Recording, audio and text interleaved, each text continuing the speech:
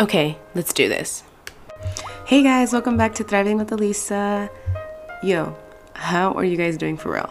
It's like the middle of January already. I'm tripping out because I feel like I spent most of the time in quarantine, to be honest. I'm so glad I finally got cleared and I'm feeling way better. I had some news that I was going to share with you guys. If you saw my Instagram post, I got let go from my job. To be honest, it's been trippy. Throughout my whole time in quarantine, I had a mental mindset of returning. So I was just like, okay, let's try to get back as soon as possible, because being off for so long, it was nice, but at the same time, I knew I was going to go back to work. So, yeah, I know everybody goes through this, and that's why I wanted to discuss it and just put it out there, a job loss in general, and how to regain confidence and regain mental strength and how to carry on after that. To be honest, when my manager called me, I was like in shock. I remember just agreeing throughout the whole thing. Like I was just like, yes. Like, to me, it's like, what the heck else am I supposed to say? I mean, it was due to, just budget and everything from COVID. But I think the trippiest part for me was that I had my retest date to get cleared to go back on the 13th. No, it was on a Wednesday, so I was supposed to know 2 days later. But literally that day that I found out my results, the hour before, I got called to get let go. So it's like the whole time I was waiting to get cleared and go back, the day I find out, I get let go. Like, I don't know, is that like a sign from the universe? It's like telling me, like, no, bitch, you can have your job back.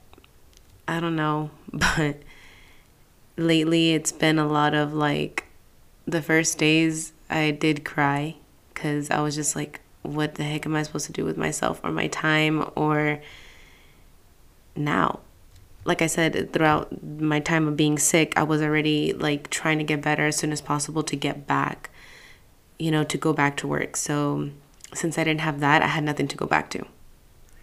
And it just felt like I've just been off for like a very long period of time. But I promised myself I was, going to get back up, and things do happen for a reason. Everybody around me has been very supportive, and I feel like things aren't talked about and how it affects people's self-esteem.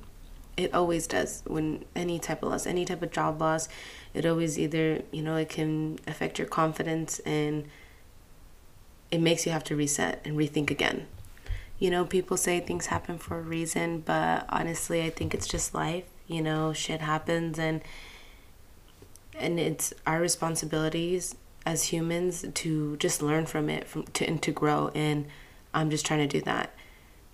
I think at this point in my life, I really like to just manifest. You guys know how big I am on manifesting and trying to visualize what my next step is as far as a career. I am turning 26 this year, and I'm so fucking nervous. I'm so nervous. I'm like tripping out because I'm the type of person that has a timeline for everything. So to be at this state, be at this age where I'm still trying to figure out what I'm trying to do with my career, I've realized, though, I always come back around to the same thing. I always want to, put myself out there, be social, help, and I think I'm on that path. I feel like the universe said, nope, you are not meant for that. You are meant to do this, and it's like a hunch feeling. It's like my inner self telling me that that's not for me right now, and that I'm supposed to be doing like something else. So I'm honestly glad to be able to push myself and further myself. I don't know if you guys saw, but I made TikTok, and I know it sounds weird, but I had it as a bucket list to try to learn. I was trying to learn how to use TikTok for the longest time, and not that I didn't figure it out, I just never took the time to do it. But I told myself, okay, one day I'm going to get to it so I can push myself and push my social media and push my podcast even further. And with this time, I've literally figured out how to not only use TikTok, but my videos are coming out pretty bomb. I'm very proud of myself.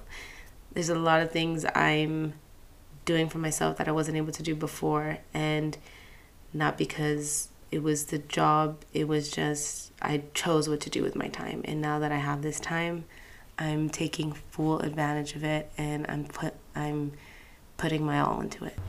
I would say my next steps now is just to take control of the situation. I can't control what happened. I can only control what I'm going to do from here on out. And taking an L, man. I'm accepting failure. I think it's something healthy. We all have to accept failure, and we either stay down or we go up. I feel like steps-wise, now I'm in the process of trying to build myself up and create confidence. I know it's easier said than done, but if you think about it, no matter what your next step is, you're going to be successful if you believe in yourself. So, yeah, I mean, trust me, I deal with self-esteem and I get insecure all the time, but I know at the end of the day, I'm stuck with me. We're all stuck with our own selves, our own body, and I think it's good that we treat ourselves good. I would say from here on out, it's just conquering fear, the next step, because I don't know where I'm going or where my life is leading me. I just know what I want and what I want to create. I want to live a life where I get paid to be myself and get an income doing me and doing what I love. So we'll see how it goes from there. I would say besides the job loss, everything else has been great. I've been doing better. Like I said, I went to go visit my dad in San Diego, take a sister trip, and I've just been putting myself first. So I hope you guys enjoyed this episode of Thriving with Elisa. I cannot wait to make more episodes like this and interact with you guys more. And I have so many ideas. I'm excited and I can't wait to bring them to you guys. Love you guys. Bye.